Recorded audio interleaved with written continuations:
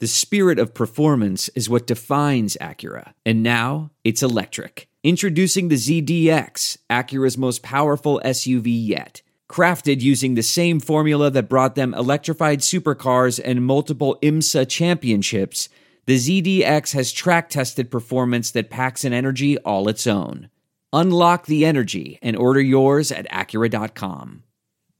A red bus was excavated. Pregnant ladies and little kids better get the hell out of the way, because I am running. I'm like Forrest Gump, dude. I am running.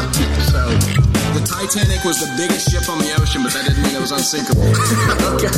All right. I want you each to use ombudsman in a sentence next week. I got one for you.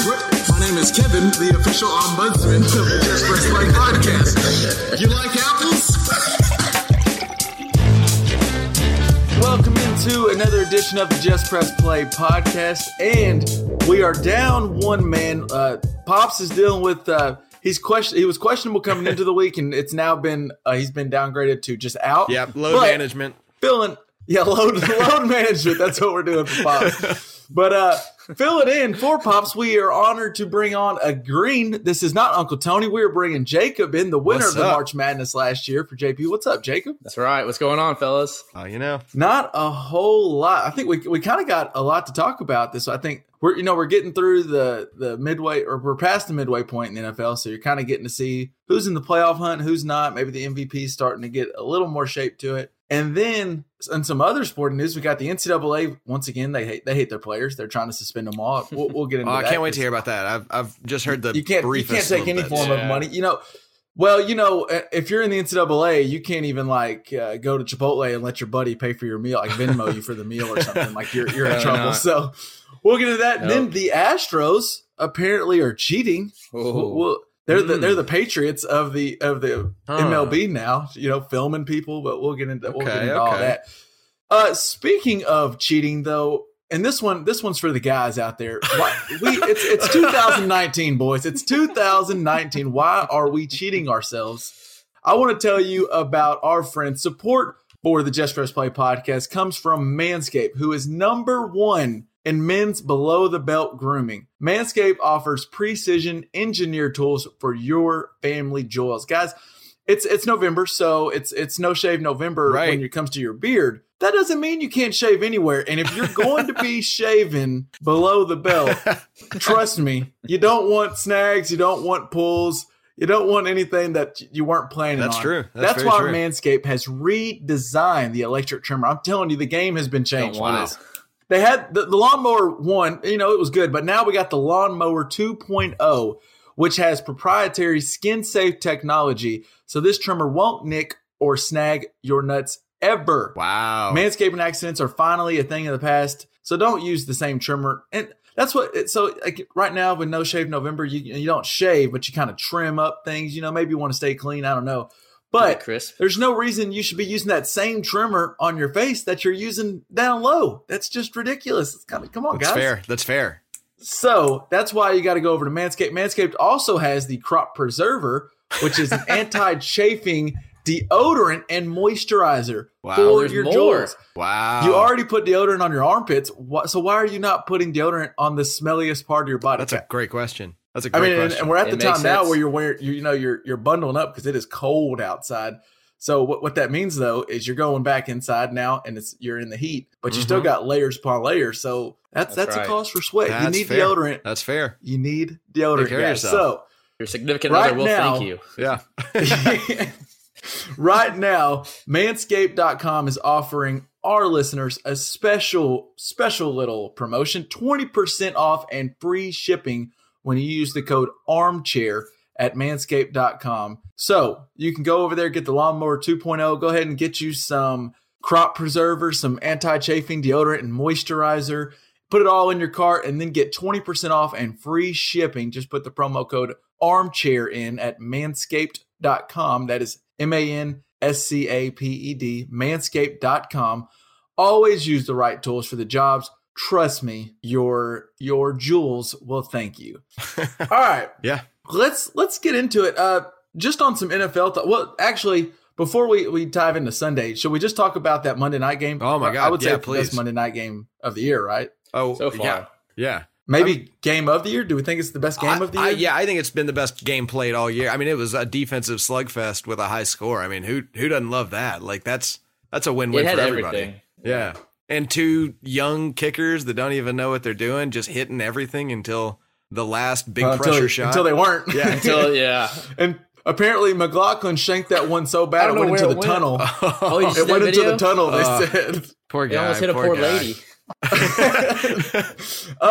So I guess LJ, we'll go to you first. I know you were watching because we know Hannah's a big 49er fan, so I know that game was on in your house. Yep. So what we do this every now and then. What'd you learn from the game? What were your thoughts? I learned that the next time these teams play, they should just call a truce and go for a tie because that was a bloodbath. I mean, they might take each other out of playoff contention just on injuries alone. That was rough to watch because they were hurting each other. Like they were playing with some fire. Well, and it was kind of a callback to back in the good. And this, I was interested to bring this up too. Is the 49ers, I know it hasn't quite been in recent past because the 49ers kind of post Harbaugh Kaepernick era, they went way down.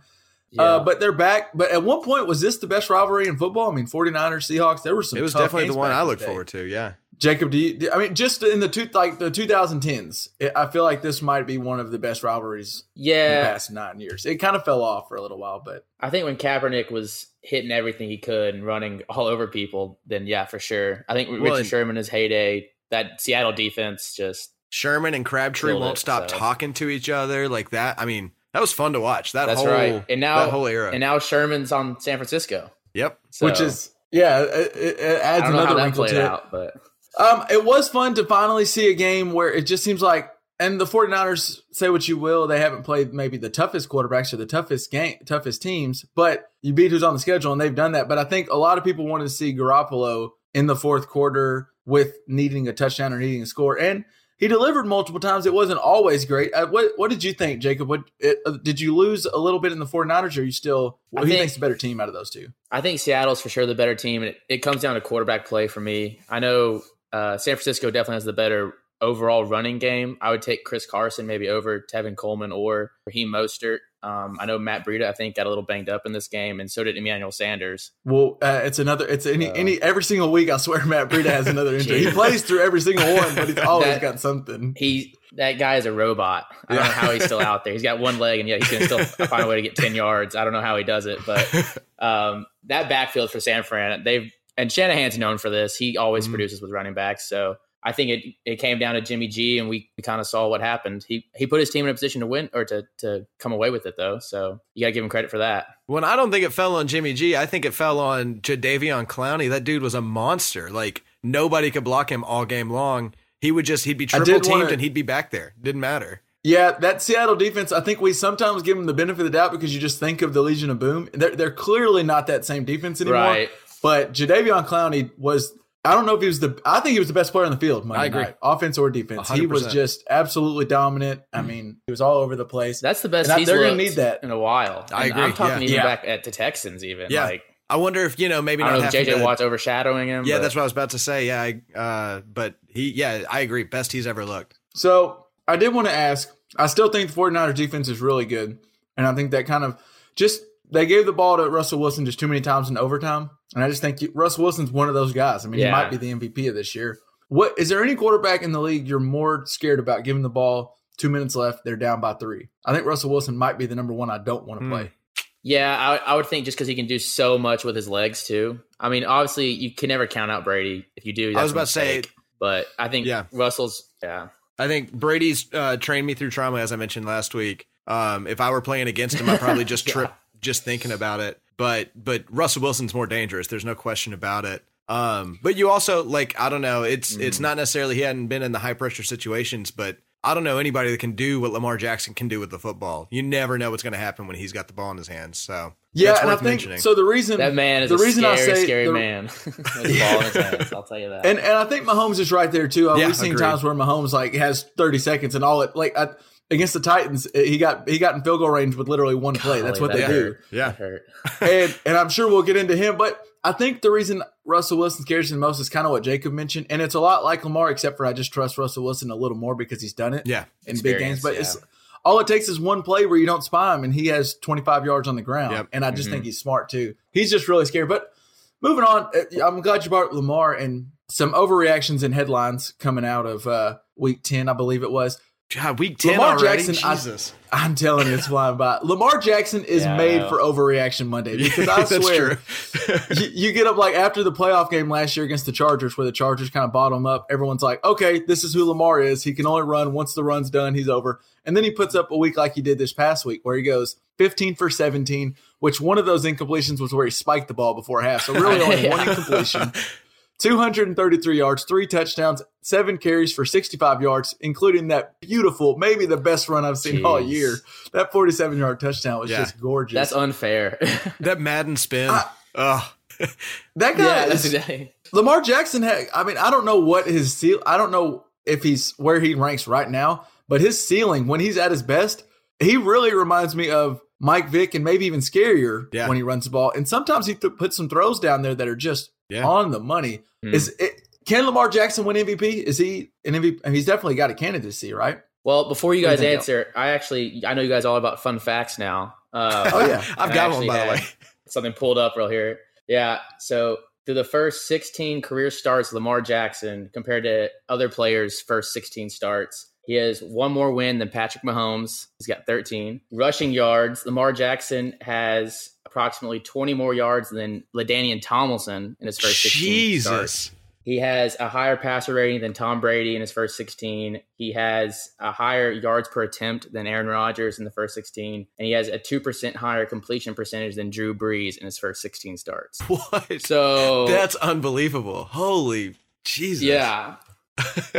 I mean, the dude is incredible. I don't know if so in the playoffs, I'd probably rather play Lamar than Patrick Mahomes or Russell Wilson just because I've seen him win the playoffs. But Lamar's one of the guys you never are comfortable when he's on the other side because any play from any spot on the field, he could score with his legs or through the air. Yeah. But that's the thing. He's doing all these incredible things, and yet I agree. I would rather play him than Tom Brady or Patrick Mahomes or some other guy, Russell Wilson. So I don't know what else he has to do, though, to prove wrong. Would it be absurd to say that he's not on as good of a team as these other guys, though? I mean, he doesn't have a Tyreek Hill or anything like that, does he? Yeah, and that's why he can make a pretty good case for MVP is look who's around him, I guess. He's got a lot of young receivers.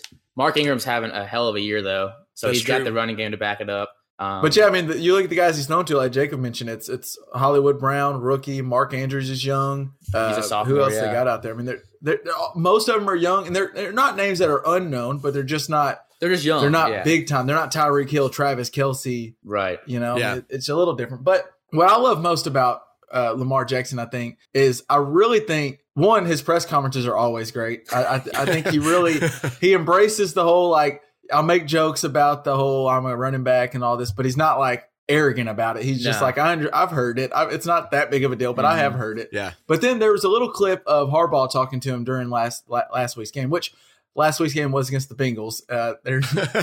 This just in. The Bengals are not very good. But the fourth quarter was rolling around and Harbaugh came up to him and Harbaugh was like, man, you know why I love you, man? Or you know why the guys love you? Most quarterbacks worry about stats. And then Lamar Jackson cut him. I was like, bro, I'm just worried about the team, coach. And then Harbaugh said, well, that's why you're a leader. That's why the team loves you. Yeah. And he started talking to him and went on to tell Jackson that he loves the way he always attacks and how he's changing the game and talked about how many kids are going to be wearing number 8 playing quarterback. I did see that quote. Because Lamar Jackson's inspiration. And Lamar had the best response. He was like, I can't wait to see it, coach, but that's when I get older. Right now, I want to get to the Super Bowl. It just seems like he's a level hit. This is after the dude just had his second perfect passer rating game of the year, and he's doesn't seem to be worried about it. And it seems like the players really kind of gravitate around him. Like Earl Thomas talks about how it's our MVP, and this is a guy who's 22 years old. Yeah. And I just think the guys like playing for him, and like we mentioned, there are just things he can do that no other quarterback I think can do. And speaking of things no other quarterback can do. Let's get to the guy down in Kansas City who has looked superhuman at times. Yeah. Patrick Mahomes came back after dislocating kneecap. I think he was out 3 weeks. At one point, we thought he might be done for the year, and then he missed 3 weeks. Yeah, he should have been back. Actually, the week Yeah. before that, they just wanted to. All the doctors said he was okay, but there was like a 5% more chance of redislocating. So they were like, "Well, we'll take one more week." So he was ready to go early. Exactly. Yeah. So this may be And we beat an the Vikings. overreaction, kind of going on what I was talking about. Lamar Jackson's the overreaction. He's just made for overreactions. Going to the Chiefs, I love Patrick Mahomes. He looked good again, 450 yards, 3 scores.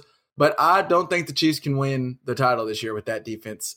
Jacob, you're a Chiefs fan. Tell me I'm wrong, because I want to see the Chiefs deep in the playoffs. I hate to hear it. First, I love Mahomes' back. He's doing crazy things with the football, even with the bum knee. That jump pass to Mecole Hardman was insane. Yeah, insane. Disgusting. But unfortunately, his defense is still made of Swiss cheese. And you saw in the fourth quarter there, they just decided, Derrick Henry is bigger than all of us, and he just ran over them nonstop. They just realized if you can't stop the run, you cannot win. Yeah, you cannot win in the playoffs if you cannot stop the run. So it's going to be tough because if you can run the ball, that means Mahomes is sitting on that bench, and that's not good for the Chiefs. And that was kind of, Derrick Henry, like you said, just torched him, and this isn't the first time running backs torched the Chiefs. And then just giving up 35 to it. I think Tannehill's I don't think he's a crappy quarterback. I think Tannehill's not bad, and I'm glad to see him kind of succeeding because I think he got buried under the Dolphins and Adam Gase. But you can't. If you're going to give up 35 to Tannehill and the Titans, what are you going to do when Tom Brady rolls around? What are you going to do when these better teams roll around? That just scares me. There were a couple plays where you could see Tannehill isn't Brady, but there were some plays that Tannehill just laid some great balls in there, and I don't know what you could have done to some of those catches. But if you look at quarterbacks with the most game-winning drives so far this year, I think Tannehill's tied for first with 3, and Tannehill didn't start until week 7. He's up there. Jeez. Tannehill has been really good. The Titans are one game out of leading that division. Adam Gase and the Dolphins. The Titans are a good football team. I mean, they're still a good football team. They've got problems, but if they can pull it together, that's a good team. That defense is rolling right now. Yeah. I know you just went up against Patty Mahomes, but what do you think about and part of that, yes, the defense gave up a lot of points, but if they learn if they don't snap it when the holder's not ready, and then the next play they get a field goal block. Like a lot of things went wrong for the Chiefs for them to lose that game. Yeah. But what do you think, LJ? Do you think that defense is going to hold them back from one championship, or do you still think a championship could come from? I mean, I've always been one of those guys that say calm down when we're talking about Kansas City. But it's undeniable that there's talent all over that field. I'm also a bit of a homer. And so yeah, I think that defense sucks, and I think they've got to make some sort of change. I don't know if it's a personnel change or a scheme change, but they've got to make a change to win an away football game in the playoffs. And so if they've got home field, then I think they're in a good spot, but I don't know that they're going to have it with the record they've got right now. So although the AFC is still kind of wild at this moment, we'll see. But when I think that's a good point to bring up, I think what's going to hurt them this year is if they could get the Patriots to come back to Kansas City. I don't know if the Patriots will beat them again in Kansas City, but with the way the records are lining out, I think the Patriots pretty much got home field advantage. I don't see who's going to challenge them for home field advantage, and the Chiefs are a different team. I think the Chiefs' offense travels fine, but they're just a different team. It's hard to play in Kansas City, especially late in the year. That crowd is crazy. Yeah. It gets cold. Yeah. And I think it's going to hurt them now. They're going to have to. They're going to have to go. The AFC is going to go through New England, and that's also a tough place to play. Yep. That's what worries me is now they're not going to have a chance at home field advantage. I think they need it. I will say that the Chiefs. Y'all are talking about how it's hard to play in KC this year, and if everyone comes to KC, it's tough. And it is tough. It's Arrowhead. It's a loud place. I'll tell you this. The Chiefs have played better on the road this year than at home. The Chiefs are 2-3 at home and 4-1 on the road. How many of those home games was Mahomes out? I don't even know if it is that big. He was out for at least one against the Vikings, which they won. They won that home game. Yeah, so you there goes think. My plot hole plugged. Yeah. Wow, that's not what I expected to hear. Maybe that's a good point. Maybe it doesn't matter where they're playing necessarily. I think with Mahomes, they're interesting to me. And the same thing we said with Lamar Jackson or Russell Wilson, I don't want to play Mahomes in the playoffs. If it's win or go home, I don't want to have to play Mahomes. Right. But with that defense being susceptible to the run, the game plan is out there. You know what you need to do. You got to keep them off the field. And I think the key right now for the Chiefs is getting everybody healthy. I know the secondary is pretty banged up. Chris Jones, this was only his second game back from injury. Yeah. And unfortunately, Frank Clark has not been what they expected when they traded for him. So yeah, that's fair. But yeah, you're right. The defense, it's got to get better. Otherwise, I don't see them. And it can. There's still time for it to get good enough for them to be a real Super Bowl threat, but they're not right now. It's crazy to think we're just a year. We're a year away from November. Actually, a year and a week removed from the game where the Chiefs and Rams played that Monday Night Football game where they combined for 1,000 yards, 60 first downs, 100 points. And now the other team, the Chiefs still have a shot. I think they'll be fine. The other team from that game, the Rams, Sean McVay and Jared Goff, it looks broken. I mean, it just looks. The mojo's gone. I don't know if they'll make the playoffs now. What are your thoughts about the Rams going on right now, Jacob? I mean, it just looks like the mojo's gone, right? I mean, Todd Gurley's obviously not the same. It's just Cooper Kupp. He just had a bad game. He'll bounce back, but it's just the creativity's just not there anymore. I feel like I don't know what's going on with the offense, defense. They're dropping Marcus Peters. They're picking up Jalen Ramsey. They're just trying to find something that works, and I don't know what's just going on right now. Yeah, I mean, it's funny. And they keep every week it's the same. But so like a year ago when Jared Goff was looking great, it was at the same time when Todd Gurley was on pace to break LaDainian Tomlinson's touchdown record and looked like the best running back we've ever seen. I mean, people were saying all kinds of things about Todd Gurley in that offense. And now I just don't know. Hopefully for their sake, they're kind of, we mentioned load management off the top. Hopefully they're just not unleashing him, trying to hope he's safe for the playoffs. But now they're just going to need to make the playoffs. And I think where it's really hurting them, that offensive line, the tackles aren't bad with Whitworth, but that offensive line at the middle gets demolished every single game. Yeah. Now Brandon Cooks, who they traded for, gave a bunch of money up. He's not playing with concussion issues. Like you said, Kupp, I'm not sure about. And then that defense they're not bad, but they're a couple of big names, but they're not the same defense. They're not shutting anyone down, I don't feel like. Yeah. LJ, what do you think? Oh, I just wonder if maybe some of the creativity we thought was genius in the last little bit for McVay was actually a little bit more gimmicky, and those gimmicks have been solved. But I think you guys are probably more right than I am, because I think that's a hurt team. That is a hurt team, and Gurley not being the man he was is a huge effect. So I wonder about that, but I don't think that's the case. I think it's more exactly what you guys are saying. Is it's not McVay being a bad coach that has gotten solved. It's been they've gotten beaten up physically. Well, the thing is, it's fun when a team like last year we were all like everyone was lauding Sean McVay and Les Snead and that front office for going all in and putting this crazy roster around. And if you look at since 2016, the Rams have given up. Let's see, we got 5 first-round picks, 4 second-round picks, 3 third-round picks, 2 fourths.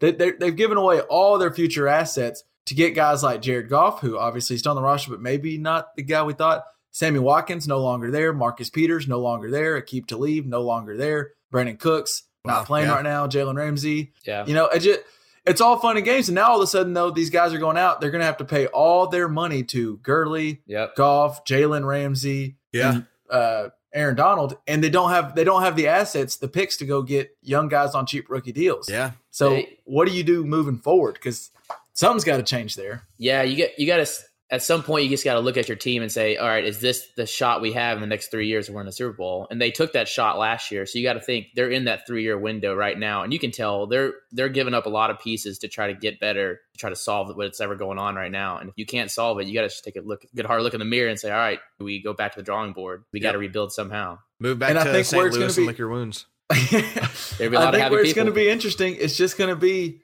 I do think something happened and Belichick kind of exposed something in McVay's scheme. Yeah. But I think McVay's smart enough. I don't think he just got dumb all of a sudden. I think he'll be fine. It's just going to come down to Goff's going to have to make play. Like there's times where if you're quarterback, when you're if you want to be a Super Bowl team, it can't all be the scheme. You have to have a quarterback that'll just go out and make a play and win a game for you. And Goff hasn't really shown that he can be that guy, I don't think. And now with Gurley not being the guy we thought he was a year ago, with that, it looks like that arthritis really is an issue. Yeah, they're either going to need Henderson or somebody to be that guy to the backfield, or they're going to need Goff to step up and be the guy that's they're having to lean on Goff $30 heavily. million contract. They're having to lean on Goff heavily because of Gurley. Yeah, it's not paying off right now. And honestly, guys, I don't even know if they make playoffs, because they're sitting at 5-4 right now. They got 2 teams in their division. We just talked about the Niners and Seahawks earlier. I know they're not catching either one of those. They have to go for that second wild card, and you got who's the last wild card in the NFC right now? Who do you think? Division. So the Vikings look like they're definitely going to make that wild card. It's the Vikings, and then the next one, who's the second wild card team? It's either Seahawks or Niners, right? One of the two's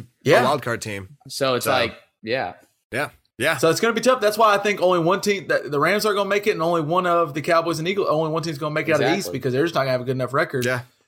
We mentioned Goff's going to have to be that guy to prove that he can win a game for you as a quarterback, and then just brought up the NFC East. I'm going to have to bring up something on the Cowboys. And yeah, let's talk. Sunday night, once again, you know who beat the Dallas Cowboys? It was the Dallas Cowboys head coach, Mr. Jason Garrett. That's right.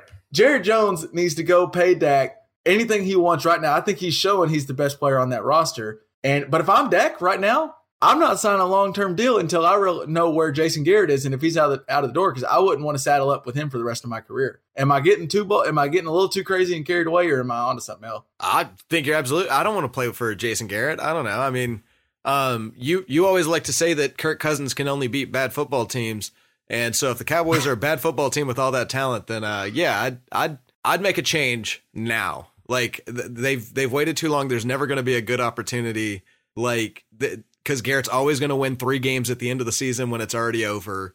And, make your move. Dak Prescott was in a game where the Vikings said, we're not going to let Ezekiel Elliott beat you. And that they did that. They bottled him up and shut him down. Yes, they did. And so they wanted to see Dak beat him. And Dak went out there on 3rd and 7+. Here's some stats put out by Warren Sharp on Twitter. On 3rd and 7+, Dak was 5 for 5, averaged 18 yards per attempt and touchdown. And then if you look at some of these 3rd and 14, he got a 20-yard completion, 3rd and 12, 20-yard completion, 3rd and 12, 15-yard completion, 3rd and 8, 12. I mean, every time they 3rd and long, and it was Dak needing to make a play, and he did every time. He threw for 397 yards on the day, and that was a day where there was no running game. So he was doing that without play action, without anything, without the defense thinking they were going to be running. Yeah.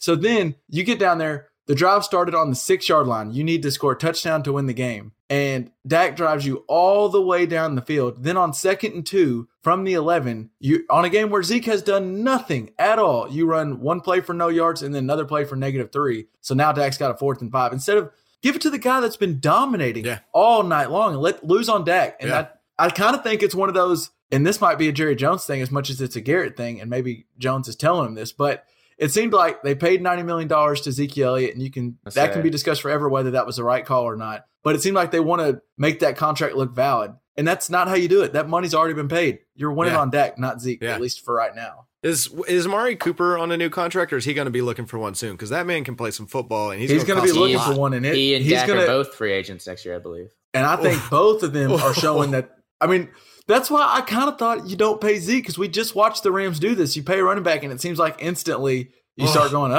was that contract too much? And I think, honestly, so we talked about Lamar Jackson. I think Dak Prescott is having an MVP year, and he's just getting held back by Jason Garrett. You look at the stats that Prescott's putting up, they are insane. And I think we kind of do this thing where, and it's kind of like what we did with Russell Wilson towards the beginning of his career, where at the beginning, he was carried by a really good roster, and he was just good enough. Mm. And then all of a sudden, that roster wasn't as good, and Russell Wilson was making a ton of plays, but we just thought of the Legion of Boom as the Legion of Boom. Yeah. And we weren't giving Russell Wilson the credit he deserves.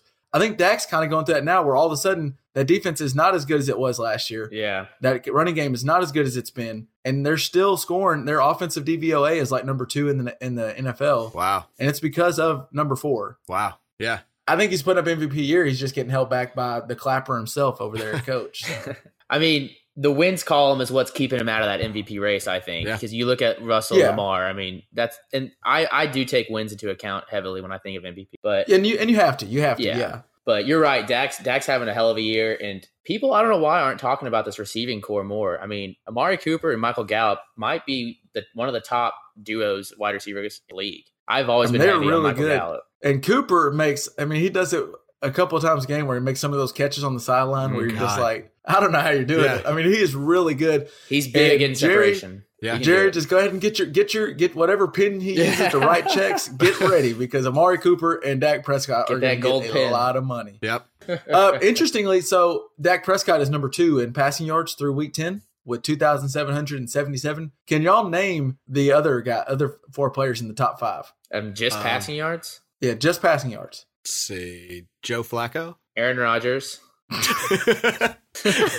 Aaron Rodgers is 5. He said top 5, not bottom 5. Okay. Sorry. Aaron Rodgers is 5. Yeah, we haven't heard from Joe Flacco ever since he called out his coach. He got put on IR, so we don't even hear from him anymore. Aaron Rodgers 5. Can you name any other 3? Let's see. Pat missed 2 weeks, but yeah, it would be Pat, but he missed 2 weeks. He's not in it. Russ is up there, yeah. Russ is 4. Okay. So you're missing 1 and 3. Breeze is hurt. Nope. God. Is Derek Carr up there? Oh, nope. Okay. I was about to be disgusted. God, we're bad at this game. Who are the number best? Number one is only number one. Go ahead. Number one is probably only number one because he hasn't had a bye week yet. And number three, it kind of makes sense. He does throw for a lot of yards. They just turn the ball over every other play. Matt Ryan and Jameis Winston. Against injury. Oh, that's true. Winston is number Winston's three. up there. Yeah, you're right. Number one hails from the AFC West, Mr. 10 Kids himself, Philip Rivers. That makes number sense. one That makes sense. Passing yards. Minus a bye week, and they have to make the. And they're always down to win the game. They didn't have Gordon for like the first 8 games, so they're just and they're worse crazy, with him. So, turns out maybe they should have him hold out a little bit longer. Yeah, it's Philip Rivers is one of those guys. No matter what, he's always going to end up having good stats because they just. I swear, even years where I don't think he's doing that good, he ends up with 5,000 yards. He's a damn good he football is a player. consistent fantasy football. QB. Yeah, that's true. That's true. Yep. He is a good top 10 finish. He is a very good football player, and he's won. And when it comes to his business at the home, apparently he's really good in bed too, because he has how many 15 kids? I don't know what he has. He's got to be exhausted. I'm telling you. Well, for anyone out there that maybe isn't quite like Philip Rivers and always ready to go when you get back to the house. Let me tell you about my friends from Blue Chew. They are one of the presenting sponsors. Maybe he does use Blue Chew. It's possible, right? I bet it's like Tic Tacs for Philip Rivers. He's got a pack of Blue Chew on. He's on both these sponsors. He's manscaped as can be, and he is Blue Chew popping. I mean, so guys, if you want to increase your performance and get that extra confidence in bed, like said Mr. Rivers, then listen up. BlueChew.com. That is blue like the color. Blue Chew brings you the first chewable with the same FDA-approved active ingredients as Viagra and Cialis, so you know they work. And the best thing, you can take them anytime, day or night. Full stomach, empty stomach, doesn't matter. And since they're chewable, they work up to twice as fast as a pill, so you can be ready whenever the opportunity arises. Maybe Philip Rivers just got done, frantically clapping to try to get the snap off and then losing to the Raiders as we're getting ready to watch 60 Minutes. But it doesn't matter. He can just pop that Blue Chew and be ready to go for kid number 12. Look, if you could benefit from extra function and more confidence where it counts, Blue Chew is the fast and easy way to enhance your performance. Most guys talk a good game, but Blue Chew helps you follow through. Blue Chew is prescribed online and shipped straight to your door in a discreet package, so no in-person doctor visits, no waiting in the pharmacy, and best of all, no more awkwardness. They are made in the U.S., and since Blue Chew prepares and ships direct, they're cheaper than the pharmacy. Right now, we've got a special deal for our listeners. If you visit BlueChew.com, that is BLUE Chew.com, you get your first shipment free when you use the special promo code ARMCHAIR. That is ARMCHAIR. Just pay the $5 shipping. Again, that is BlueChew.com, promo code ARMCHAIR. You try it free. Blue Chew is the better, cheaper, faster choice, and we thank them for sponsoring the podcast. All right. Early this year, really early, LJ, and I thought you were a little too quick to call it. You said that the Steelers would not be making the playoffs. Right. Also early this year, not to just completely rag on you, also earlier this year when the Steelers were like 1-3 or 1-4, I just made so much fun of them because they traded their first round pick to go get Minkah Fitzpatrick, which I thought was stupid because I thought their pick's going to be top 5. What are you doing? Yeah. Well, in the 7 games since acquiring the second-year defensive back, Fitzpatrick has 5 interceptions, 8 breakups, a forced fumble, a fumble recovery, 2 touchdowns, and the Steelers are 5-2 and right back in playoff contention. Wow. Can they make the playoffs, Jacob? What do you think? Yes, I think they can. They need to get healthy. Again, that backfield's still a little banged up. Mason Rudolph has proven to be a consistent guy with a need. He's consistently average. I mean, Mason Rudolph does not. I'm not scared by Mason Rudolph. Trent Dilfer has a Super Bowl ring. Let's not forget that. All right, so that is true. It is possible. It is possible to be able to just hand the ball off and not throw interceptions and win a ring. So that's what he needs to do. Take care of the ball. The defense is looking better. I believe Minkah Fitzpatrick had the game-winning interception. So. I mean, yeah. He's getting, I swear, so watching Red Zone, he shows up, he almost shows up as much as like Patrick Mahomes does. I swear every time they show a Steelers highlight, it's him causing a fumble or him getting an interception or something. He's just all over the field. And that pass rush, is it possible TJ Watt is the better Watt? Right now, not in. Okay. Right now. He is. Yeah. But that's fair. Yeah. Okay. Yeah. TJ Watt is really good. Bud Dupree gets a really good pass rush. I mean, Fitzpatrick shores up things on the back end. Joe Hayden kind of looks like he found the fountain of youth and looks better at corner right now. It's a balanced defense. That Steelers team is interesting. They're interesting to me. And LJ, do you know? I don't know what the situation is. I mean, I love seeing Big Ben's huge elbow brace. Is there any way we could get Big Ben returned in the playoffs? Oh, I don't know about that. I haven't Googled Ben Roethlisberger in weeks now. If Ben Roethlisberger's on this team, LJ, you might roll your eyes. If they have Big Ben instead of Mason Rudolph, they might be looking at like a first round bye in the playoffs. Well, can I tell you what their schedule is coming up? Have you looked at this? I think they play Thursday night against the Browns, but other than that, no, I don't know. Yeah, they play tomorrow as we're recording this against the Browns. Then they play the Bengals. Then they play the Browns again. Then they play the Possibly Cardinals. 3 Ws. Then they play the Bills, tough game. Then they play the Jets, a win. And then they finish the season against the Ravens. So they should win almost all of their games to end the season. So regardless of his quarterback. 7 games, they're all very winnable. I say they win 5 of those 7. Then they end the year 10-6. That should be a playoff record. I mean, that's wild. Yeah. Well, in the AFC, it's a playoff record. In the NFC, it might not be, but yeah. I thought you were right on the money when I thought, man, LJ crossed them off really early, and he is looking so right. And they seem to turn things around. I think once again, Mike Tomlin, pretty solid coach. He's doing this without Juju Smith-Schuster firing on all cylinders. I don't know what's wrong with Juju Smith-Schuster, but he is no longer their leading receiver right now. I don't know what's going on. James Conner didn't play. So Jalen Samuels was their leading rusher, and James Washington was their leading receiver this past game where they beat the Rams. Wow. I mean, Mike Tomlin can do some crazy things, I think. Yeah, true. I know. We mentioned that game, that Chiefs-Rams game a year ago, where we talked about how I remember after that game, we were talking about his defense dead and all that. No, defense still wins ball games. Play smart, don't turn the ball over, play good D. You can win some games. So, you mentioned Juju. Yeah, I don't know what's going on with him. It looks like he's really hurt by not having Antonio Brown on the other side taking some coverage away. I don't know. I still like Juju as a guy. He's still super young. Oh, yeah. I would take 22 years old. But it does seem weird that he hasn't been able to really. He's hitting a learning curve. I think that's all it really is, hitting that learning curve. That's fair. Speaking of, I mentioned Antonio Brown. Did you guys see? I know this is going to be shocking. I didn't see any of this. There was a tweet. That Antonio Brown had that backfired on him. Does that sound crazy? No. Oh, no. I can't believe it.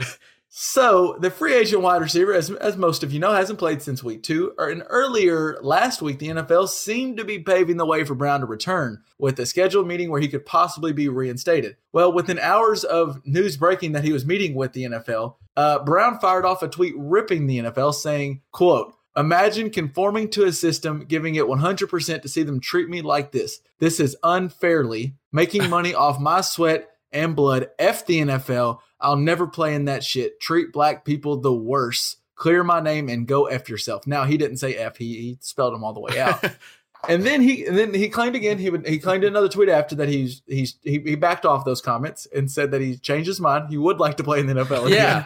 Yeah, he was just a little emotional. He's emotional. And then the best part. So I know that's shocking that Antonio Brown got a little emotional and regretted something that he put out on the internet. Never. But he then thought, let's do this. He gauged the interest of the fans, presumably looking to show the NFL why they should let him back by tweeting, quote, "Retweet if you want me back in the NFL, like if I should wait until 2020. Well, as of Monday night, that tweet had 27,000 retweets and 55,000 likes. So people were saying they don't want him in the NFL. Let's see. I can pull up where they're at now. I bet it hasn't gotten any better. But it just someone needs to tell Antonio Brown that he should probably just stay off Twitter for a little while. You know, he can't though. He's got to have the attention. He's got to have it. Yeah, he must have it. He just needs to stay off Twitter and just accept retirement, dude. You got plenty of money. I mean, you're climbing an uphill battle now. Like, just enjoy retirement, man. But does he have plenty of money? Now. I mean, we don't know because like he's got lawsuits out the ass.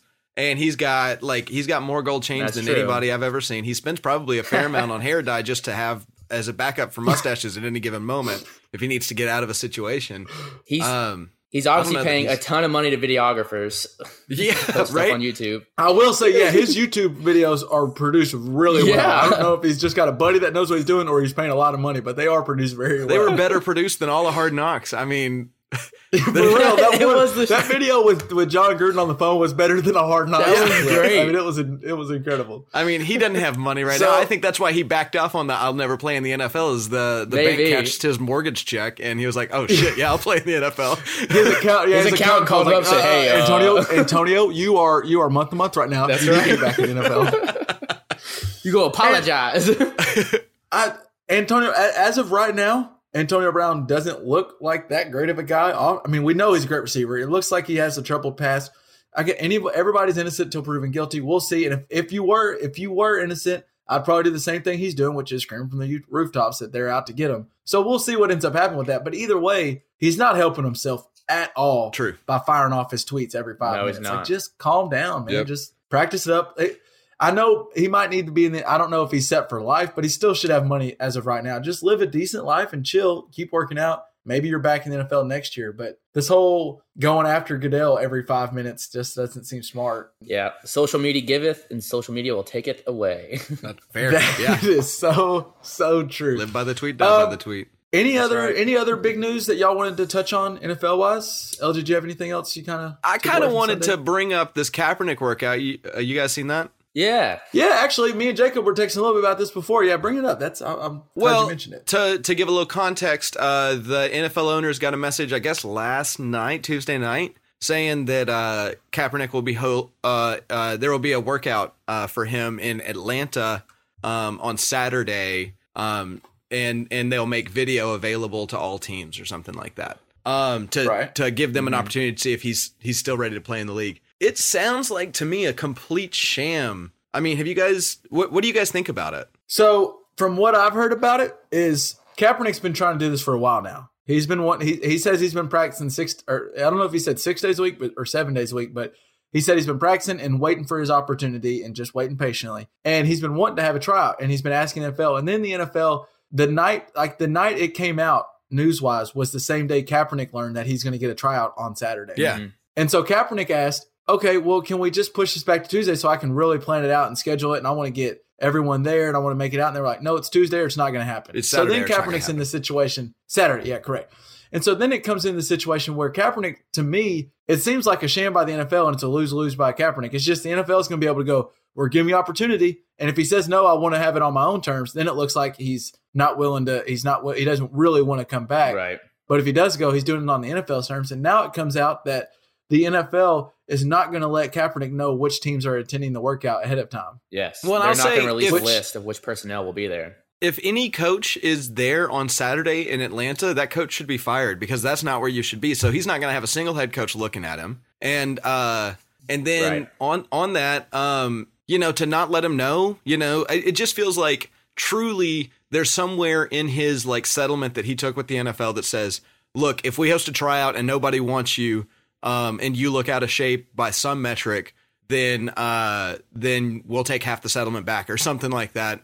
And so it feels like that's what they're trying to do is just have a trick, shot to try to make sure that he's on his toes. And that's all this is, it feels like. And for all we know, he can come out in this meeting or this tryout and look awful and just show all the NFL scouts that he shouldn't be in the NFL. Who knows? But it just doesn't seem like it's a really fair shot. And also, though, NFL. week 11, you're doing this like, like if you did this like week 3 or something like that, when we had all of these injured quarterbacks, like that makes a lot of sense. But now teams have either got this figured out or they're looking towards the draft already. Like there's not many teams that are looking for a quarterback that's going to be worth 29, 30-year-old quarterback. Yeah, that's supposed to be I gotta think that this is part of this. I gotta think this is part of his settlement or something. Because it just seems forced and.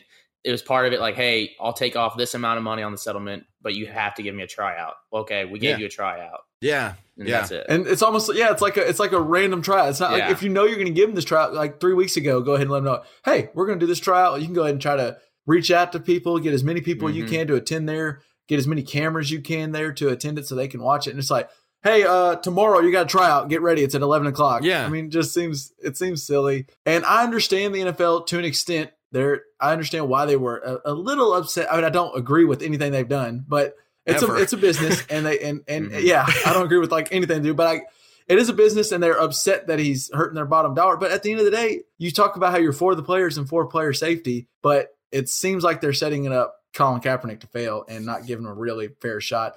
I kind of hope he gets picked up. I think it makes sense for him to be a backup quarterback. There's just so many quarterbacks that aren't as good as him that are in the league right now. Like Nathan Peterman deserves a job more than Colin Kaepernick now. Like, that's absurd, you know? Right. But Nathan Peterman will play for cheaper, for sure. But, there's not 40 quarterbacks that are better than Colin Kaepernick, or at least better than Colin Kaepernick was 2 years ago. Who knows where he's at now? We'll see at this tryout. Yeah, I mean, who knows? He could be washed, and maybe a tryout would show that he's washed, and maybe that's what the NFL is hoping to show. But I just give him a fair shot, and if he falls on his face, he falls on his face. I just don't screw him over. That's kind of one I wish they could like show us, like just let the world know. Yeah. Well, I would hope, and I don't know if they'll be able to or not, but I would hope ESPN can like be there or someone can be there to film it and at least see something. But I don't know what. Our eyes aren't aimed to look at a guy throwing to receivers. I feel like the NFL is going to have this film, and they're going to decide if he runs like a 5.6 40, then they let the film out, and if he runs like a 4.5 40, then they don't. You know, I feel like that's the way it's going to be. Which it's interesting. So yesterday or earlier today, when we're recording this on Wednesday, ESPN got word that NFL had agreed to give Kaepernick's camp a list of the attendees, but then later that same source told ESPN, never mind, we're not going to give out a list. That's so shady. Once again, the NFL is just fickle. They're so shady about some of the things they do. Was it a list of Kaepernick, or was it a list to the public of what personnel was there? Well, the NFL told ESPN, or ESPN at least reported, that the NFL had agreed to give the Kaepernick camp a list of attendees. At least this is what ESPN's reporting. And they said later an NFL source told ESPN the league never promised to provide that list. Well, I mean, it's shady either way, but yeah. You know, let's maybe play devil's advocate and defend the NFL. All about it. Yeah. It could be a team is looking at Kaepernick and they want to set this up, but they also don't want everybody in the public to know, because if he ends up being a shit show, or if their fans are outraged, you know, like it could be something that they're taking bad press, whether they pick him up or not, just because they wanted to see how he looked. You know, it could be Panthers who are, you know, they just move Cam to the IR, and so it's basically going to be the Kyle Allen show for the rest of the season. They could be looking at him as a backup quarterback, and Carolina people are not big Kaepernick fans, you know, so they don't want to catch that press without seeing if he's worth it. I can understand that, but I mean, the reason I would want to get video, and like you mentioned, Kev, we're not scouts. We're not going to be able to see him throw and it's like, okay, that's terrible or something like that.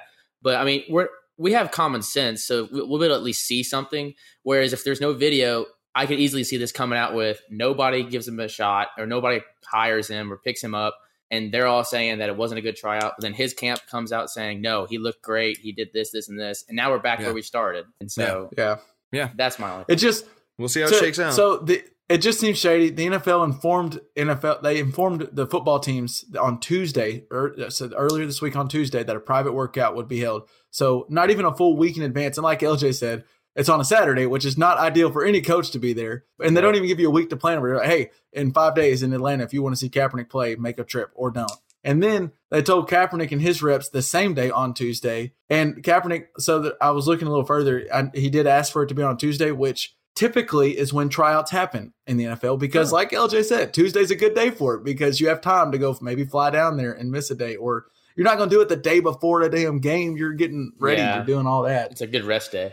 We'll see what happens. Who knows? Is there any other news NFL wise, Jacob, that you want to touch on, or no? I mean, the only thing I was going to mention was that this was just a great weekend for football. I think we only had 2 games that were decided by less than 1 score, 8 points or less. It seemed like at one point Red Zone Channel was flipping back. Right. We were triple box for a while. Every game was coming down to the final play. Yeah. So it was a very good Sunday. A Sunday where I didn't think it was going to be as good. Turned out to be a really good day of football. Yep. Started off slow in fantasy, but it picked up pretty good.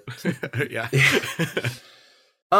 So we mentioned that the NFL, we talked about Roger Goodell and maybe some of the decisions they make and how they go about their business. Another organization that seems to always find a way to handle things the exact opposite way of the way it should is the NCAA. Okay. And here recently, they are just deciding to say, once again, they're not a big fan of their athletes. The future top picks in both of the upcoming possible top picks in both of the upcoming NBA and NFL drafts are now in troubled waters with the NCAA, starting off with Ohio State's Chase Young. LJ, have you heard any of this story? I've not heard any of this one. I've heard a little bit of the other one. All right, so Young, if you've watched Ohio State, number 1 team in the college football rankings, and they haven't played a ton of great teams, but they've been just putting up numbers all year long, and they look great. And Young at defensive end is a flat-out stud for the Buckeyes. At one point, they were even mentioning his name in the Heisman race. I don't think defensive player really has a shot. They'd have to have a crazy year, but still, the fact that defensive ends get mentioned means that he's putting up crazy year. Yeah. But now Young is being held out of games as the NCAA looks into an admission from him that he accepted a loan prior to last season's Rose Bowl. Young admitted that he admitted that he made a mistake by accepting a loan from a family friend that he's known since before his freshman year at Ohio State. Young says he repaid the loan in full last summer and is now working with the university and NCAA to get back on the field. That loan that he used, it was to fly out his girlfriend to the Rose Bowl last year. Wow. And now they're not letting him play. I understand. At first, it looked like, he accepted some money, but he accepted money for a flight, which we don't know how much the loan would be, but a flight's going to be, $400 to LA and back? Probably something and he's repaid the loan, if that's true. And again, that's his side of the story, so I guess you never know for sure. Mm-hmm. But it seems like a big sham. I mean, what do you think about that one, Jacob? It doesn't look good for the NCAA, obviously. The fact that he's paid it off and back, I mean, is there proof of this? We don't know. I just think that you're hurting the kid for something that happened. Was it his freshman year, or was it last year? He says he's known the person since before his freshman year at Ohio State. When did he take the loan? Could still be a booster, who knows? But he took the loan before last year's Pro Bowl. Yeah. So you're hurting the kid from something that happened last year. He's having a great season. What does the NCAA get out of this? I don't know. I know we want to uphold the rules and everything, but this seems like you're just going after a kid because he's in the spotlight, and I don't know. Yeah, I mean, I think the NCAA they want to try to stop, which I don't think they are because it's all over the place. But I think they're trying to stop the times where Booster from Ohio State says, "Here, hey Chase Young, right? Here's $5,000. Come to Ohio State, and then I'll keep it coming every month or something." That's what they're trying to stop. He flew his girlfriend to the Rose Bowl and he admitted to it and he's paid off the loan. Like, it seems silly, but maybe the investigation does more, and who knows? LJ, does it kind of rub you the wrong way? This comes a week after the NCAA said they're going to consider thought of paying their college athletes, which really it sounded like the NCAA was just saying that just to get people off their back. Mm-hmm. Well, I think am I upset by this decision by the NCAA? Absolutely. Like, that sounds really stupid. But on the other hand, it's if the rules are what they are, then you have to enforce this the same way you would if it was a booster. How can you know the difference between a family friend and a booster besides, dad says he knew him for a long time. So, you have to push this the same way you would, but I think it's still a stupid rule. I mean, I don't understand why college athletes can't have money. It just seems like such a bastardization of the word amateur. Like, it's just stupid to me. And as we mentioned off top, Chase Young's not the only one where the NCAA is going after. And the number one recruit from last year's high school basketball class was James Wiseman, who went to Memphis, and now he's been ruled, as of last Friday, he was ruled ineligible. However, right after he went to Memphis to go play for Penny Hardaway, and right after he was ruled ineligible, actually him and Penny Hardaway went to a local court in Memphis to file a lawsuit and a restraining order to let him play. And so he was able to play. The NCAA told him, if you allow him to play, then whatever repercussions come, you have to stand up for it. And actually, the Memphis president put out a statement saying, we don't think he did anything wrong. We are taking his side. We are ready to go to fight for James Wiseman. And let me tell you what has got Wiseman in trouble. Yeah, please. The NCAA says that, let's see, after further investigation, it was determined that current Memphis head coach Penny Hardaway gave the Wiseman family it came out to be, I think, about $11,000, or was it 11,000, Jacob? Yeah, I think it was approximately 11. Around $11,000 to aid in their move to Memphis. He was originally from Nashville, and he helped to move to Memphis. The family, at the time, LJ, Penny Hardaway was not the coach of Memphis. He was the coach of, previously he was an AAU coach, and then he coached a high school in Memphis. And he was helping James Wiseman's family move to Memphis, where they said they wanted to be closer to their sister who lived. James Wiseman's sister goes to school at the University of Memphis. Okay. Now, I'm sure part of that's true. Part of it probably was he wanted to go play for a good high school program. This happens all the time where good players go to bigger programs where they can play with other good players. Yeah. But at the time, Penny Hardaway was a coach of that team, and he helped out the move, which maybe that's ethical in high school standards, but that has nothing to do with the NCAA whatsoever. But Hardaway technically, according to the NCAA, is a booster for the University of Memphis because he went to school at Memphis, and then back in 2008, he gave $1 million to a fundraiser for like their Hall of Fame, the Memphis Hall of Fame for basketball. Yeah. So he's now considered a booster, and boosters are not allowed to pay recruits or provide any financial benefits to prospects at all. But now we're in muddied water, and what Wiseman's arguing is, so what is a booster and what's not a booster? Like right now, you mentioned Pops a second ago, LJ. He's a part of the Razorback Foundation, which means there's different members that are part of that foundation. I think you can pay like up to $100 a year, or there's obviously more people that pay a lot more. Yeah. But does that mean now if I was say Jacob's a really good baseball player? Yeah. Do you still have some eligibility? Can Lift not? No, I'm out. Sorry. 4 years are gone. Sorry, say he's a stud. Say he's a stud and a family friend. He's a family friend, and he just happens to be a stud at baseball. But we're all in the same town, and Liff picks up dinner that night. Technically, by these rules, Liff is a booster. Yeah. He now paid for Jacob's dinner. Jacob cannot go to University of Arkansas because he accepted money from a booster. Where the line is, it's just like the NFL in their punishment, where the line is not just a solid line. It's kind of, we want it to be this. So Penny Hardaway's a booster. We don't want him to play. I understand it looks funny, but at the time, Penny Hardaway was not the coach. I don't think he was a booster. He did help out his former program. It just seems like the NCAA going after a player again. This one doesn't seem as wrong to me. I mean, it still seems wrong. It seems like, again, a bad rule. But I guess I have a question first. Was Penny Hardaway the coach of Memphis before Wiseman went there? Like, did he? Who went to Memphis first? Hardaway went to Memphis first. So during the recruiting process, Wiseman could go to the school where the guy who gave his family $11,000 coaches, or he could go to a different school. So that does feel kind of like a conflict of interest if you're worried about money in the NCAA. Yeah. So should Hardaway not take a job? I mean, he did this before he got the Memphis job. I understand that. He was coaching high school. I understand that, but it does feel like a conflict of interest. And then he gets the offer to go. Then he gets the job. It's just like, but you oftentimes will see, and we might get into this. Arkansas hired Chad Morris because he had a deep background in Texas high school football. Yeah, which they then hoped that would connect him to a bunch of recruits in Texas high school football. So you go get Penny Hardaway because he's been coaching AAU for the past 5 to 10 years, so he has a deep background in some of these really good young prospects in the area. Yeah. So you bring him to Memphis knowing that he's going to maybe help get recruits. Should he just never help any player out ever?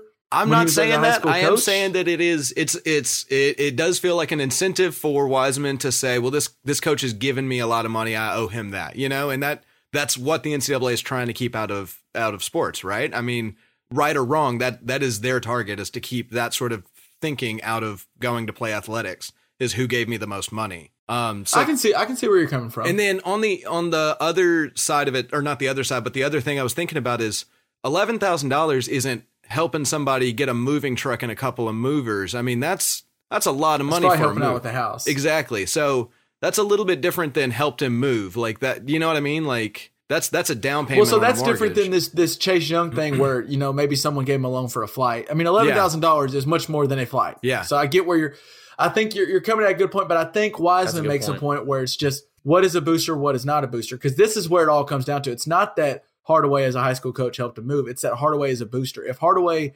wasn't labeled a booster for Memphis, if he was just a guy that happened to get the job at Memphis and also coached at high school and helped him move, I don't think this would be an issue. But now he's a booster. I mean, that's what they're coming up to. And I just think now you're absolutely Wiseman's right. argument is saying that's you're just calling him a booster because you want this. Yeah. It's a stupid line of he gave $1 million to a school, so now all of a sudden everything he's done in the past is illegal. Like that's a weird, stupid line. But this does feel a little bit more like exactly what the NCAA wants us to be afraid of. It's not, and I think it's stupid. Like, don't get me wrong. I think that a coach helping out a high school athlete is not a bad thing. Like, the world could use more people helping each other out. And so I'm totally down with it. I think an athlete, no matter what their age is, should also be able to profit off of their popularity. I don't see any reason why they shouldn't be allowed to. So he should be able to make money in high school playing ball to get to help with the relocation. But that's not the way that it works. And that sucks. But this is a textbook case in my mind of what the NCAA wants us to be afraid of. So I get why they're against this. Yeah, and I think you bring up a good point, and you kind of bring a little, probably, normally I would expect you to be just the total anti-NCAA. I know it feels weird being on this side. I don't like it. And I went into it, I think we've talked about this before, but sometimes like people get on things looking for a reason to get mad. I'm looking for a reason to get more annoyed with the NCAA. Sure. And so I am kind of picking my battle here. But I think what this story actually brings more is it could bring a new precedent, which is it used to be when the NCAA said, hey, this guy's rule ineligible. If you play him, we might make you forfeit your games or whatever. Coaches and the president and all this would go, okay, we don't need to, don't try to pick this war. The NCAA is going to win. Yeah, they usually follow. And this isn't just Penny Hardaway saying screw the NCAA. Yeah. This is Penny Hardaway, James Wiseman, and the University of Memphis's president. Yeah. Mm-hmm. He's also saying screw this. And so I think that's where it gets interesting is I think maybe people are getting less afraid of the NCAA because, and I think this is a little interesting in Memphis's case because if you remember back on when D Rose went to school at Memphis, he had the NCAA alerted Memphis that there was possible eligibility issues with him because he may have had some fabricated scores back in high school and he shouldn't have been eligible for Memphis University. And but at the time they told John Calipari and the university that they shouldn't have been aware of it. We're following the investigation, but y'all haven't done anything wrong, but we are following this. And then after that year, Memphis ended up going to the championship, losing to Kansas when Mario Chalmers hit that crazy That's three. right. Yeah. And then the NCAA decided, actually Derrick Rose was ineligible. We're vacating all your wins for that year. And so I think Memphis is kind of like, screw it. If y'all want to vacate our wins, you're going to do it regardless. So we're just going to play our guy and have our year. We still remember what happened. I wonder if more teams start doing this. It doesn't look like. It also helps that I think public opinion has really gone the other way. I remember like 2008, it was honorable to be a student athlete and everybody loved college sports, like literally just because they play for the love of the game. Like you'd hear that all the time. And now public opinion, there's still a lot of those people that say that, but there's a lot more people than they're used to saying, they deserve to get paid. They deserve, we're making money off of their backs. Like there's a lot of people seeing that now. And so that helps you stand up against the big bad boogeyman a little bit. So maybe with that, and then with the NCAA, even like we said, I think they just said that we're going to consider paying athletes just to kind of make it look like they're thinking about it. Yeah. But either way, I think you're onto something. I think these people are starting to smell blood in the water, and they're not afraid of the big bad NCAA like they used to be. Don't you think, Jake? Yeah, I think. Well, so when I did a little research before that we came on the pod here, I know this was the first time I've heard of the NCAA saying that a player is ineligible and then they play, because technically the NCAA calling a player ineligible is not an official ruling. He cannot play. That is them saying, hey, we're just letting you know down the road he could be actually found guilty and then we'll take these away from you. So it's really them saying ineligible is really nothing. It's not an official thing. It's them saying, hey, before anytime this. A guy was, when they said this, the guy was held out, right? Yeah, they were saying that this is the first time, like you were saying, that the school, the president, the coach, they've stood up to the NCAA saying, okay, you're calling him ineligible. We don't believe you. We're going to play him. Where, before this, if the NCAA says something, you do it. And now we're learning that's actually never been an official rule. It's always been more of a threat than a ruling, I guess. Right. Yes. Okay. And so now, like, we've seen this in the NFL where when Tom Brady was getting all this stuff, they or Ezekiel Elliott even too, they filed a restraining order against the NFL and they kept playing until a lawsuit was determined that punishment was lawful or whatever. Mm-hmm. We've never seen it like Jacob said in college, and I think what's really interesting. So, what if the NCAA says if you play him, we will vacate your wins? What if Memphis just goes, F it, vacate our wins? We're playing them regardless. What happens then? Do other teams not play the game? Do they start canceling Memphis games? Like this could be really interesting. Well, I think I think the thing though is they every team would still play them. Like it wouldn't change anything. I don't think. Like maybe ESPN still wants the game played, even if it doesn't count in the record books. And we're going to watch James. Maybe Wiseman. You have big teams, top 10 teams or whatever, not wanting to play them, not to take a chance at losing a game that they automatically win, so it doesn't matter.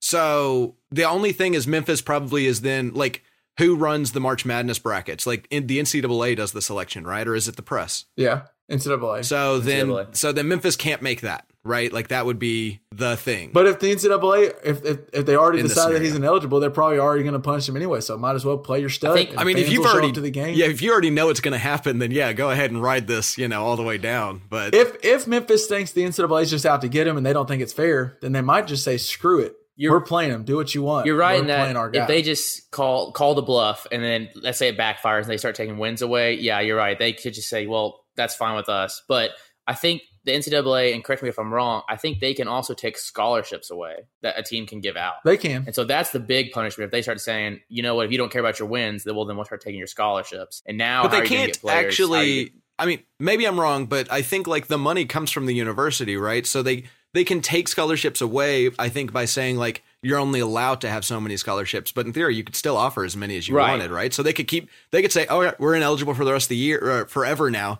We're the Harlem Globetrotters of college basketball. We'll travel to any town and beat you. We just can't play in the tournament. So we all know who the best team is or what, like in theory, you could have a Wild West form of like 7 or 8 teams that just decide to say, screw it. We're just going to have our own tournament. It's just going to be funny to see if Memphis is willing to really go to battle and say, screw it, we're going to do it. Mm-hmm. The NCAA is going to have to really figure out then, how good is our case? Because if the NCAA says, all right, let's dig in, and then a court rules that Wiseman should be eligible because Penny Hardaway wasn't a coach or whatever. If the ruling goes on Memphis' side and now someone stood up to the NCAA and wins, now the floodgates are open. No one's going to listen to what they say. Fair. I think so. Yeah.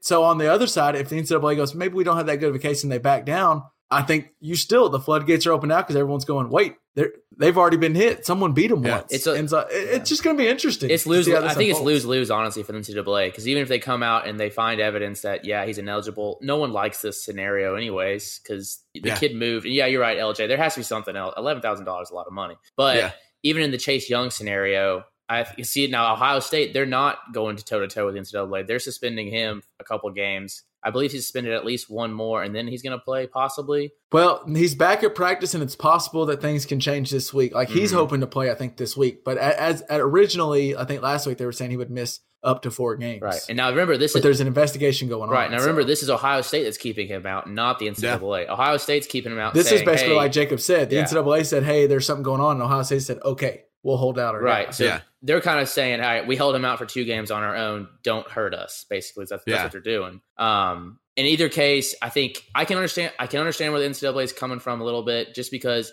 where do you draw that line? You have to draw it somewhere. It's where they chose to draw it, and you got to stick with it. Because like if you start picking your battles, like okay, it was only 11,000, but if it's 20, then we say it's illegal. Sure. Like you got to draw the line. Then you look like the NFL when it comes to domestic abuse. Exactly. Where they just decide this one's a 1 game, this one's a 6 game, this one's a 12 game. Yep. This one didn't have video evidence, but if we have pictures, but no, it needs video. So yeah. But we've already seen people in power just decide whatever the hell they want to when they want to. Right. So we'll see how it works out. I think it's interesting. So whether or not these guys cheated is up for debate, I suppose. But one team that maybe is not up for debate on whether they cheated or not is over in the Major League Baseball. And the team that has been really good the past 3 years in the World Series, 2 of the past 3, won one, the Houston Astros. And they supposedly are pulling one right out of the 2007 New England Patriots playbook, and they're filming people to get their LJ. Me and LJ don't watch as much baseball, so Jake, can you tell us what exactly they're filming pitchers to get their signs? Is that right? Yeah. So I read a little bit about this today. I actually just found out about it this morning. So what they're saying is they had a couple of players from their World Series team that when they won the World Series 2 years ago, I believe, a couple of players have come out and stated that the team was using electronic equipment in the outfield to see the catcher's signals. And then once they thought they had the signals down, because the catcher's given multiple things, so you don't even know it just looking at it. But as soon as they break the code, they now signal into the dugout, okay, we think we know when a breaking ball is coming. And essentially what they would say is somebody would hit a trash can 2 times or something if they saw a breaking ball coming. And there's actually video evidence now of a game where you clearly hear bang bang in the background when the catcher's given their changeup signals. They do it again, and the pitcher calls time and says, "Hey, this is really not right." LJ.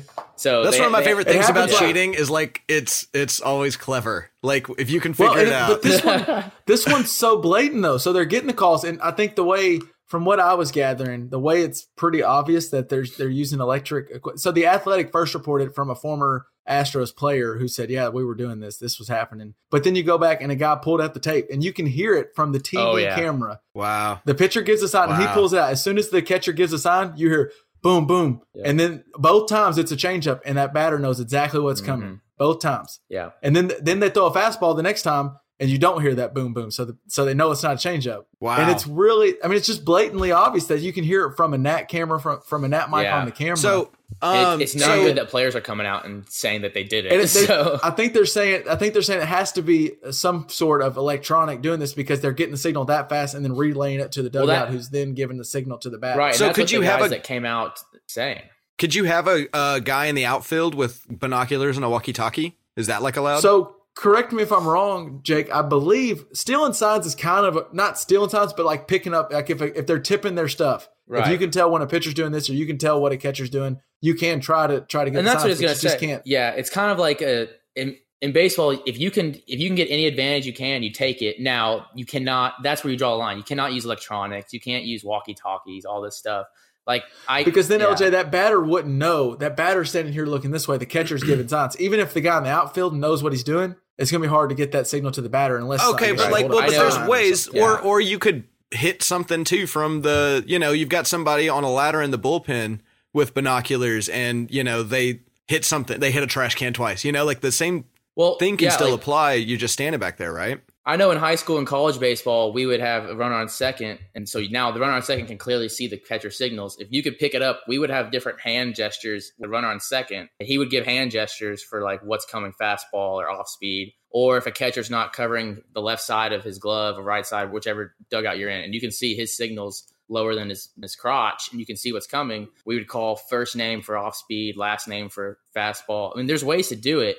I think it's when the electronics come into play. That's clearly cheating. You can't videotape. You can't use walkie-talkies. I don't agree with that. Yeah, so I think that's fair. I'm just curious. That's a competitive edge. Good for you. Cool. That's crazy. The Stros can't catch any good press lately.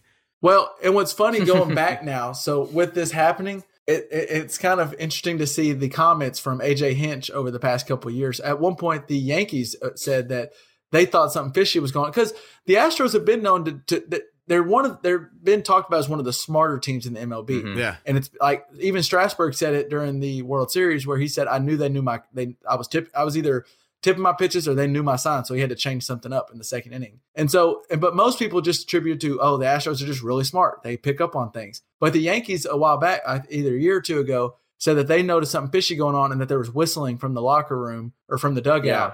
When certain pitches would come up that they were tipping signs. It was this year. They thought, I wonder how they're getting this. Was it early this year? Yeah. And AJ Hinch had the comment where he was just like, I can't even believe if I'd have known whistling is all it would take to tick off the Yankees, I'd have done more than that. Like, he was just very arrogant, and which if he was innocent, it was all good. But if a former player sitting there going, they were definitely cheating. If he knew he was cheating this whole time and then making comments like that, then he's just bold. That's just bold, and him going, I'm cheating, I don't care. I won't get caught. Another huge. And now it looks like. Another reason this is such a huge deal is because the time that they're claiming they used this equipment was the year they won the World Series. So if they're found guilty, do you take that away? Like, what do you do? That's why Aaron Judge actually tweeted out. Like, he quoted the Athletic. It was from the Athletic, and he quoted the article. It was like, wait, what? 2017? Because that's when they beat the Yankees in the ALCS, and they end up winning the World Series. So it's weird. It could get real dicey. It's not real weird. Quick, It just looks like I do think the Astros are really good. But it looks like they weren't just smart; they were also cheating. And there you go into like Pops would say, a good old Custis McRae quote. A man that won't cheat for a poke don't want to poke bad enough. So, it'll be interesting to see how this unfolds because it does seem like there's something a little bit fishy going on with the Astros in the past couple of years. So, absolutely, wow, we shall see. LJ. I know. First off, did y'all have any other topics y'all wanted to touch on before we? I think LJ's got a fun fact for us. I do have a little. That's right. Second, but all right, hit us with it, El. I have a question for you. When you're driving on the road, sometimes the yellow lines are dashes instead of a line, right? Correct. Okay, yeah. So how long do you think one of those dashes are? How long do I think one of those little dashes are? 3 feet. Yeah. Okay. Shoot, I was gonna. You're driving so fast they look short. A foot, maybe? They are 10 feet long. Really? No way. Yes. I mean, it makes sense that they look shorter because you're driving at 60 miles an hour or whatever when you're going by. I was about to say, Kevin, though, if you think they're a foot long, you better slow down on that road. I'm just saying. Going, True, they're longer than a Subway sandwich. Yeah, you're right. They're definitely longer than a Subway sandwich. But yeah, they're 10 feet long. They're 10 feet long. Holy They're 2 people long. Cow, I'm about to run outside real quick and go check some stuff. Yeah, go get yourself a tape measure and go check. I'm telling you. And the gap between them on the highway is 30 feet. So really, yeah, That seems long too, but I guess that makes sense on the highway because you want it longer because obviously you're going faster on the highway, so you got to see it better. That's true. Yeah.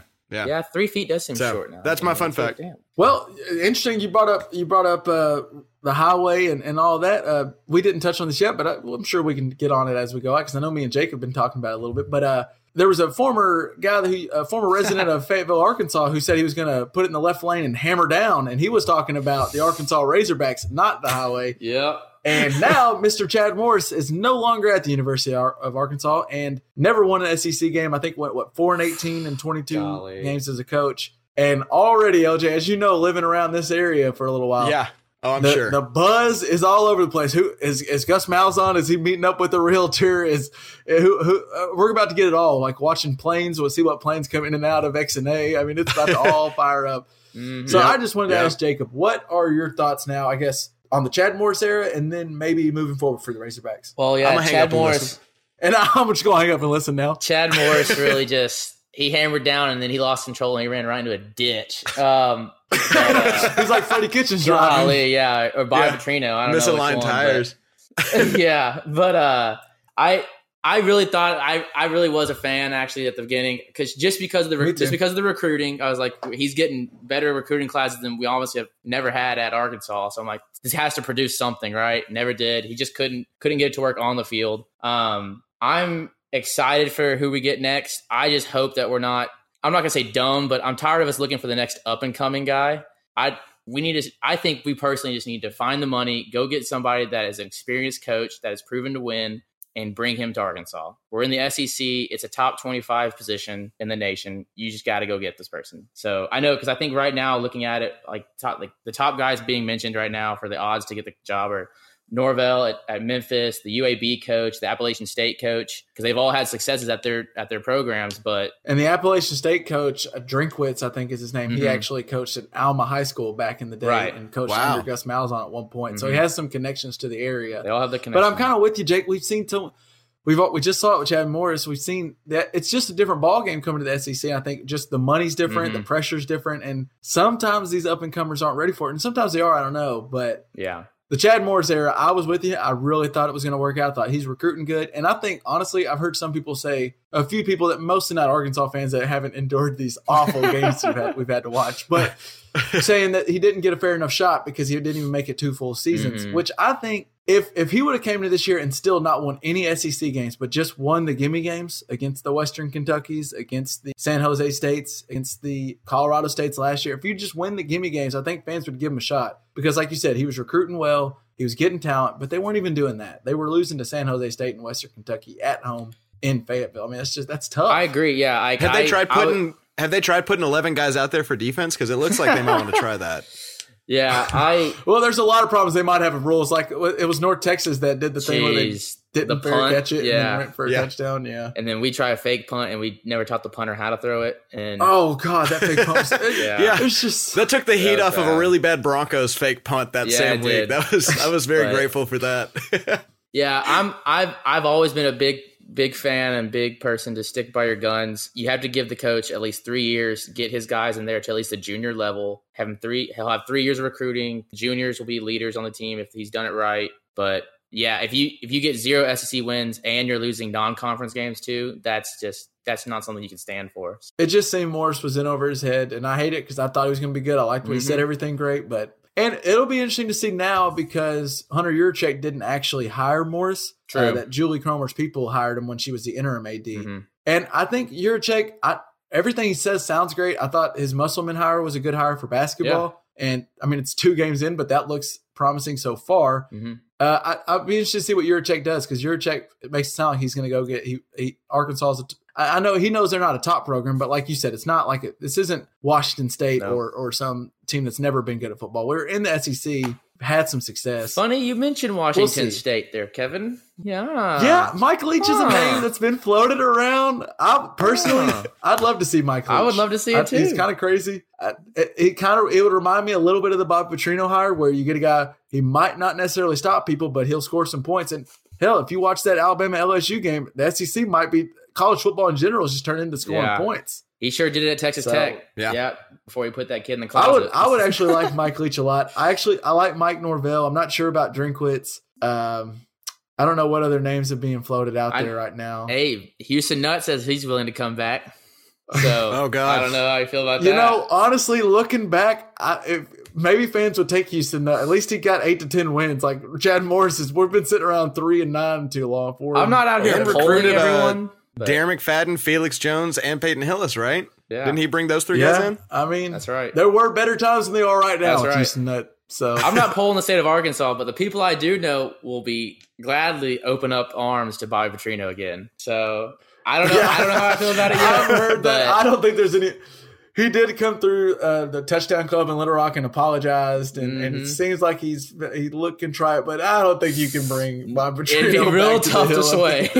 But it's not 8. Only if he brings back his neck brace. That's right. He has to bring back the neck brace and the motorcycle. Oh, Lord.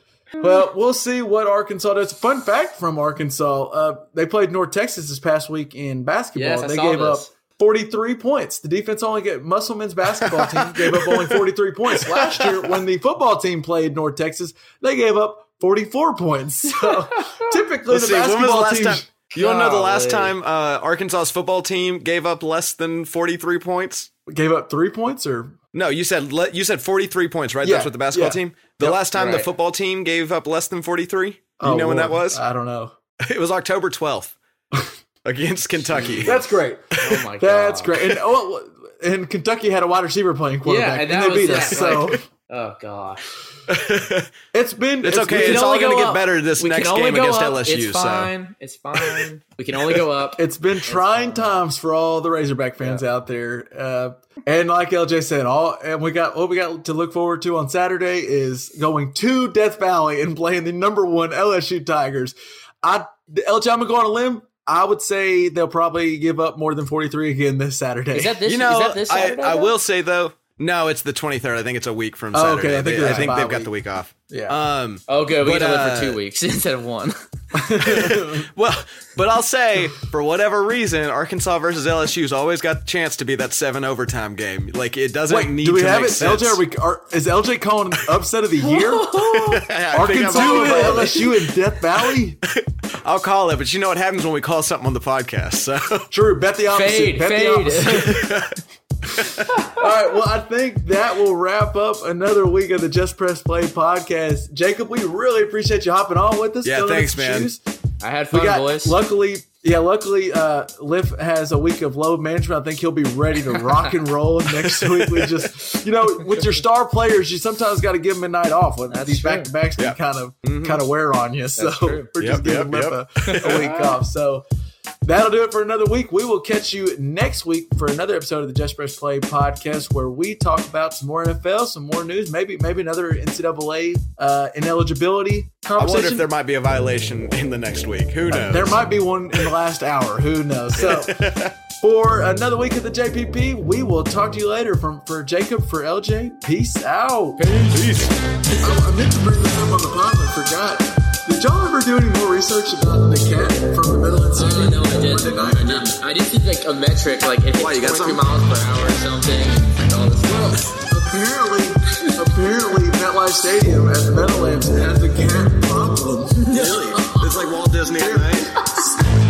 It's exactly like so. The article I read wasn't actually compared to Disney, but supposedly they had a rat problem. So there's 2 cats in there. So now they got a cat problem. And then the next week they're going to have an alligator problem. I mean, it's just going to get worse from here.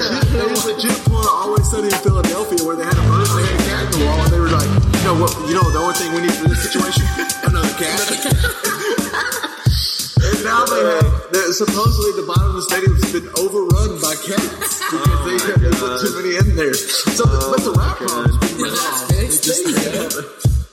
People like cats. But I could not believe that when I heard that. And then I was shocked because that's a thing at Disney World, right? They had rats, and so they put a bunch of cats, and now they all come out at night. There's cats. Well, it was they had a bunch of cats, and so they tried to take care of the cat problem, and then they realized that they ended up with the rat problem. So they just let the cats stay because they're feral cats. They're not like tame cats, so they're afraid of people. So they stay out of the park during the day and just come back at night. And so it's really not a problem for anybody. And so they've got just like, if you go to Disney and you are in at night, there's just thousands of cats teeming all over the place.